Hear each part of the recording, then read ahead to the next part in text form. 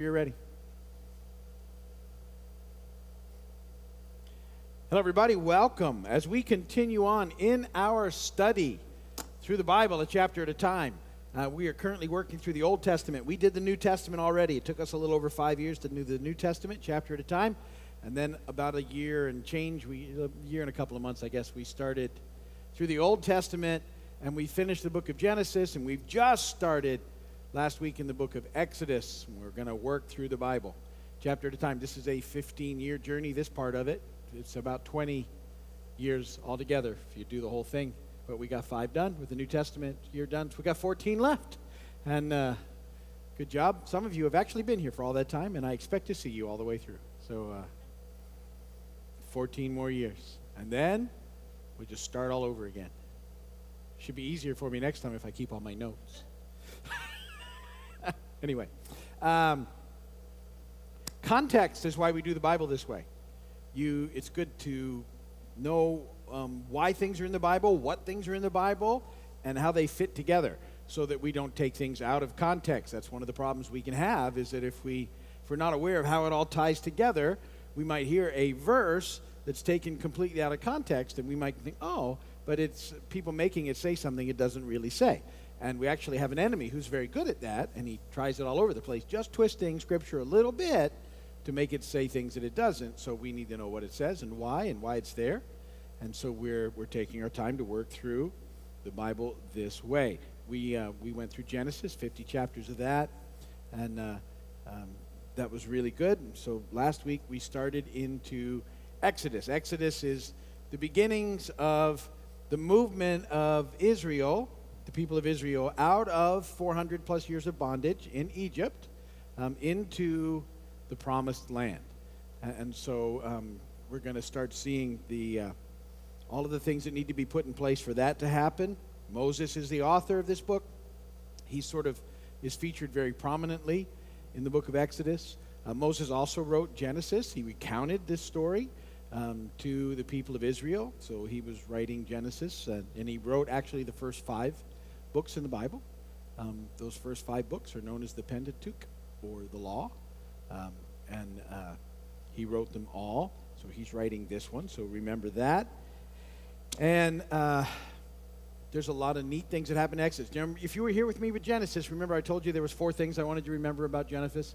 And I said we probably won't get back to them again, but I want to bring them up again. So just to see if you've remembered, it's been 3 weeks since we talked about it. And Genesis, I said there's 4 main events that you need to remember, right? And do you remember what they were? Creation, the fall, the flood, Tower of Babel. Okay, and actually in Exodus, there's 4 main events too. And so I want to start teaching them to you. Yes, not teaching you to them. Teaching them to you so that you can begin to remember it. And when you see, if you remember these events, it's very helpful because you can start finding these in the Bible quicker. Because it's very hard sometimes to get there's a verse, and I have people ask me, this verse, and, we can always Google it now, but if you don't know it, if you know sort of what's happening, then you can find those verses. You can get very close that way. So the 4 big events that we're going to look at in the book of Exodus, it kind of centers around, are the Passover, and that sort of is the first 14 chapters, gets there. The second big event is the crossing at the Red Sea, or the parting of the Red Sea, or however you want to remember it. And that's in chapter 14. The third great event is the giving of the law at Sinai. And the 4th is the construction of the tabernacle in the midst of the camp of Israel. All of those things foreshadow things that are very important to us. But those are the 4 main events in Exodus. So we'll start talking about those every week so that if I say them every week, you'll start to remember them. And so it's Passover, the Red Sea, the parting of the Red Sea, or the crossing of the Red Sea, however you want to remember it, the law, the tabernacle. Those are the 4 big events in Exodus, okay? And really centers around Moses, but also Aaron and Miriam. Some other people are going to pop up in the journey. So that's what I want you to begin to remember. Also, there's some types of things that happen. In the Old Testament, a lot of times there's types of things that will remind us of and foreshadow Jesus and what he's going to do. And one of these things is that here in the book of Exodus, God's plan to deliver his people starts with a baby. And it's fascinating how that happens in the scripture. But that's how this happens. And so Moses is a type of, sort of the divine human baby Jesus, who would come and serve, for us as a redeemer of God's elect through his atoning work on Calvary. But here in Exodus, it's this baby that's going to be the one who delivers the people of Israel out of bondage and through all these journeys. Both of these babies were objects of the enemy's hatred, and he attempts to snuff out the lives of both of them. Remember that crimson thread of redemption I talked about? The enemy fights it all the time, even here. So when we start reading about Pharaoh's attempt to kill all the young male babies, it was because the deliverer was coming, and he tried to stop it out. You remember in the New Testament when Herod found out where Jesus was born, and he wanted to know where it was. He told the wise men, come and tell me, because I want to go and worship him. It was a trap. And then he found out sort of where it happened, and he went and killed all of the males, 2 years and younger. Do you remember that? That's the enemy trying to snuff out the deliverer that was born. It didn't work in either case. But because God is able to deal with that. But fascinating how the enemy tried to get them while they were still sort of helpless infants in the process, and it didn't happen. So Exodus begins with a baby. We're going to see that. Moses is the baby. He grows up. He's raised in the court of Pharaoh. He has access to all the learning of the Egyptians, which was a very sort of advanced society at that time. So he was trained in the best universities and schools in the greatest empire of the world of that day. And he was actually the foster son of the king himself. Had every privilege and advantage that would have come with that position. But as he grew up, God spoke to him, and he realized that he was supposed to be the deliverer of Israel.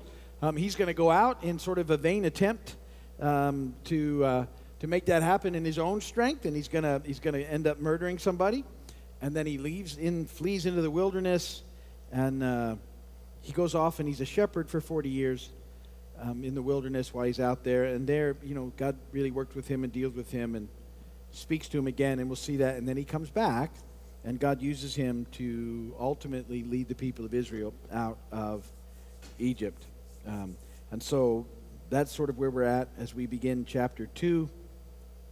So again, Moses is sort of a type, if you would, of the Messiah, empowered by God's to deliver God's people from slavery and destruction. And so we'll see that Jesus does that too. And actually, the writer of Hebrews makes that connection for us in Hebrews 3:2. You can write it down and look at it later. He was faithful to the one who appointed him, just as Moses was faithful in all God's house. Jesus has been found worthy of greater honor than Moses, just as a builder of a house is greater honor than the house itself. For every house is built by someone, but God is the builder of everything. Moses was faithful as a servant in all God's house, testifying to what would be said in the future. So you'll see in a lot of these events that Moses foreshadows Jesus, our Redeemer, leading his people out of helplessness and despair. And then Moses will lead his people slowly but surely into the land of promise, which we saw that God promised to Abraham in the covenant and to Abraham's seed back in Genesis. So let's pick up the action in Exodus 2:1, 25 verses.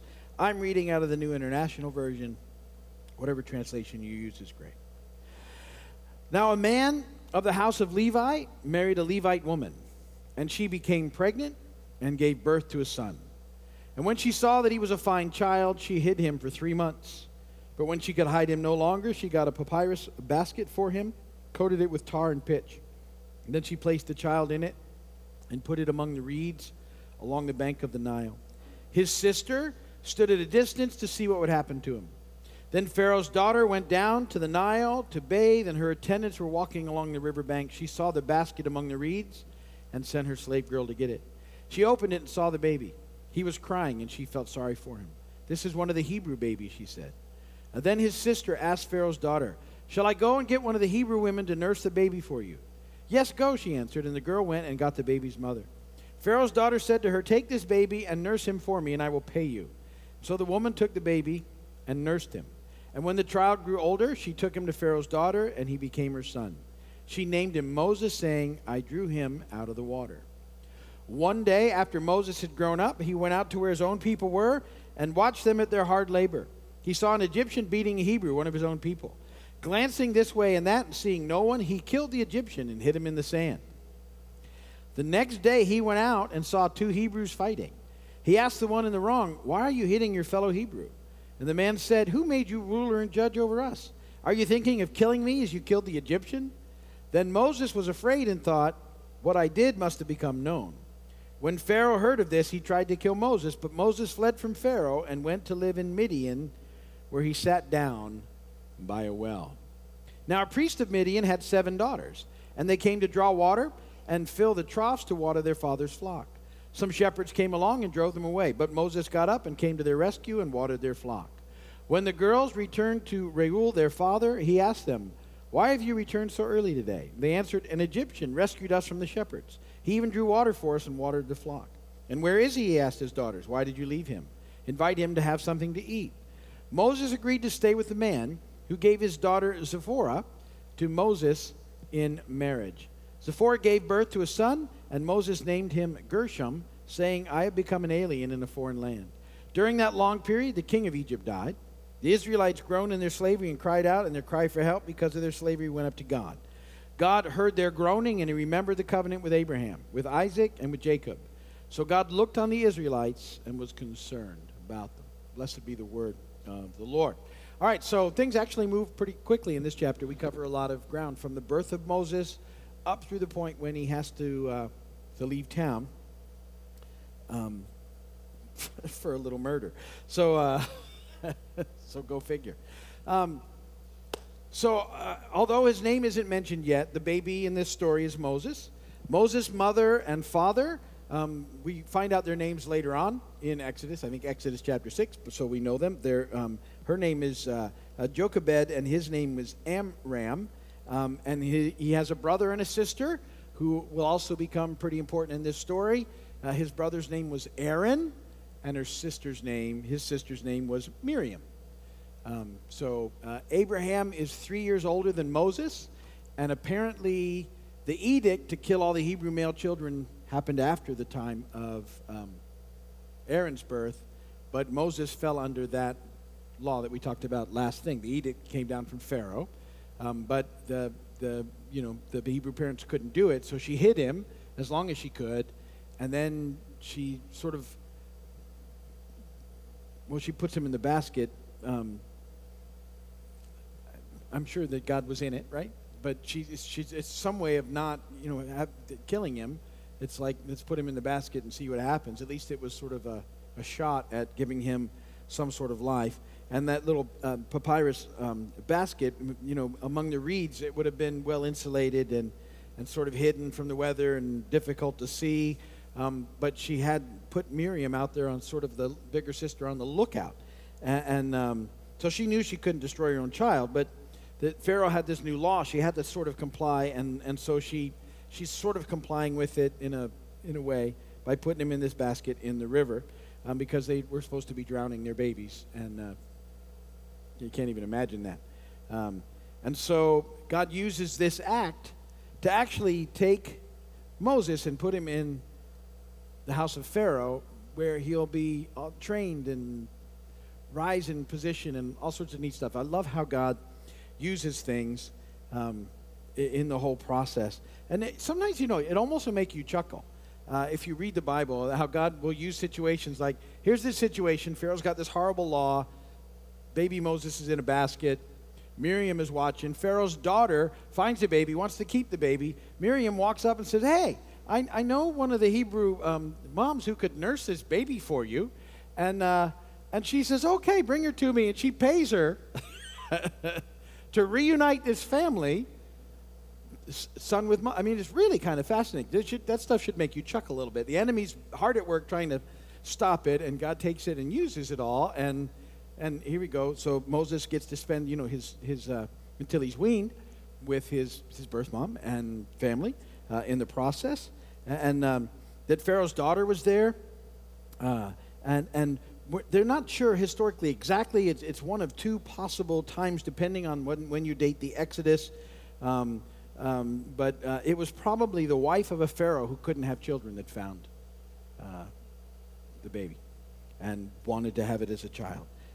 Or it was a daughter of a Pharaoh who, again, same situation, and scoops the baby up, saves the baby, has the baby nursed, and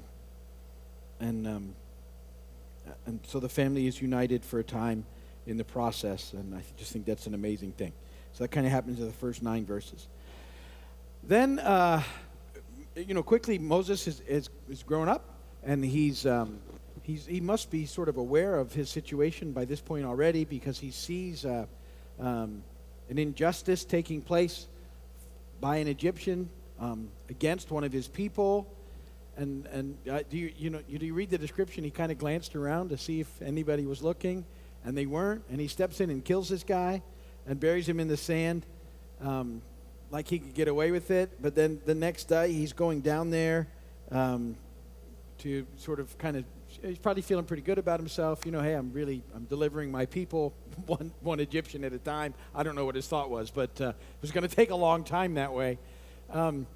And then he sees his own people fighting with one another, and he's shocked by that. He said, why in the world would you be fighting one another when we're in this big mess anyway? And they were just people having issues. And can you imagine his shock when one of them said, what are you going to do, kill me like you did the Egyptian? And he's like, uh-oh, it's not a secret. That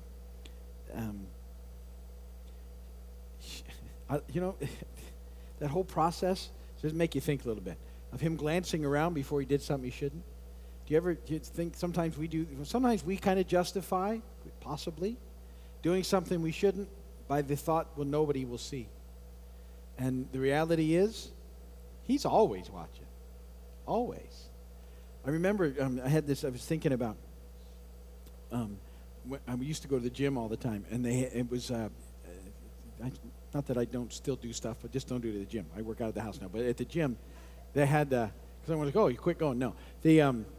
It was sort of there was never always, there wasn't employees in there. You had your own key. All the members had a key, and you could go in, and they monitored it by camera on the walls.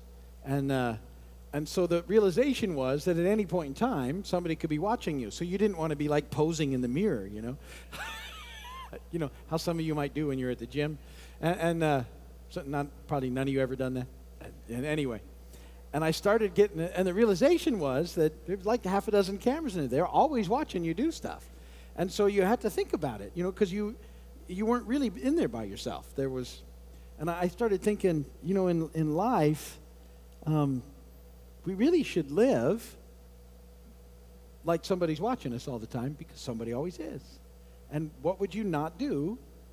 What would you do differently if you really lived like somebody was watching you all the time? And it's a pretty interesting dynamic to start thinking about, because it'll keep you on your toes and keeps you from sort of glancing around to see if you can get away with something. And we can't. Even if we get away with something, somebody, he always knows. Always.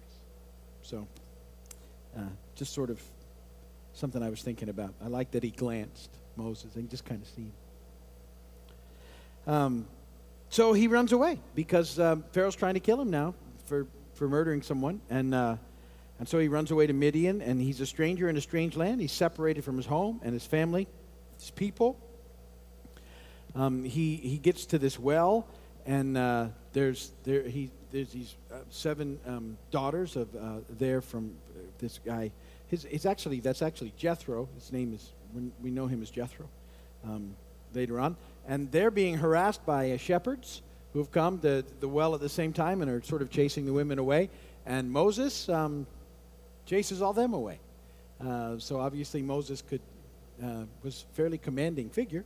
And this large group of shepherds, whoever they were no match for Moses. He chases them away, and then he helps all these, helps the 7 daughters get all the sheep water they needed, and takes care of them in the process, and that makes their work go faster. They end up home a little earlier, and their dad says, how did that happen? And they told him the story, and he says, invite him back into the house, and he comes back, and then Zipporah is given to him as a wife. And that begins his process there with the shepherds in Midian. And he will be there 40 years. And then from there, we're going to see the burning bush pretty soon. God tells him to go back, and that begins a sort of long process of him learning to trust God and doing what he's told. But we'll get into that as we pick it up from there next week. All right, that's Exodus 2, sort of the short version. So.